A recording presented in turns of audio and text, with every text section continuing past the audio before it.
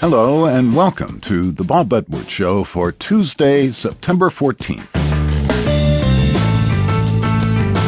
I'm not much for the zoo. I've lived in Washington for 40 years and I've been to the National Zoo exactly once. And what I remember from that visit is the sight of giraffes mating and saying to my kid, well, you just don't see that every day, do you?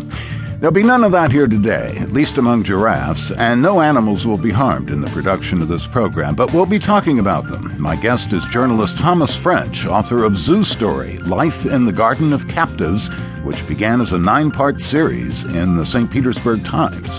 And later in the hour, former large animal veterinarian Baxter Black.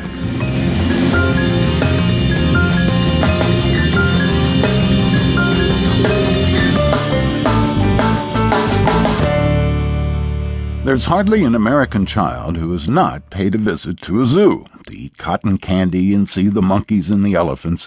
Zoos are a strange combination of tired-looking human parents and their excited offspring observing exotic animals living in captivity. They are part amusement park, part education center, and part research facility, and to their detractors, they are prisons of the worst sort. Pulitzer Prize-winning journalist Thomas French turned his reporter's eye on Lowry Park Zoo in Tampa, Florida, and discovered a complex and controversial world behind the train rides and animal shows.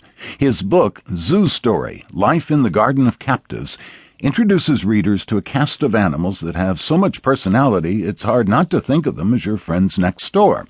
He tells of the scandals that afflicted Lowry Park Zoo, and the story of a man many people found responsible.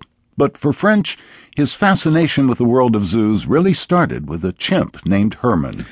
Herman was one of the most remarkable individuals I've ever had a chance to report on.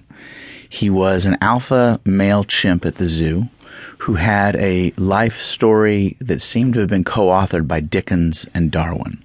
He was born in the wilds of Africa, saw his mother and the rest of his social group killed in front of him by hunters who were hunting the adult chimps for their meat.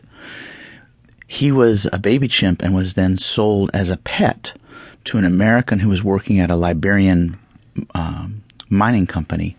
And this man, Ed Schultz, named Herman, and then took him home to his family, to his wife Elizabeth and kids Roger and Sandy, and they loved Herman. They raised him like a human child almost. They taught him to eat at the table. They put him in human clothes.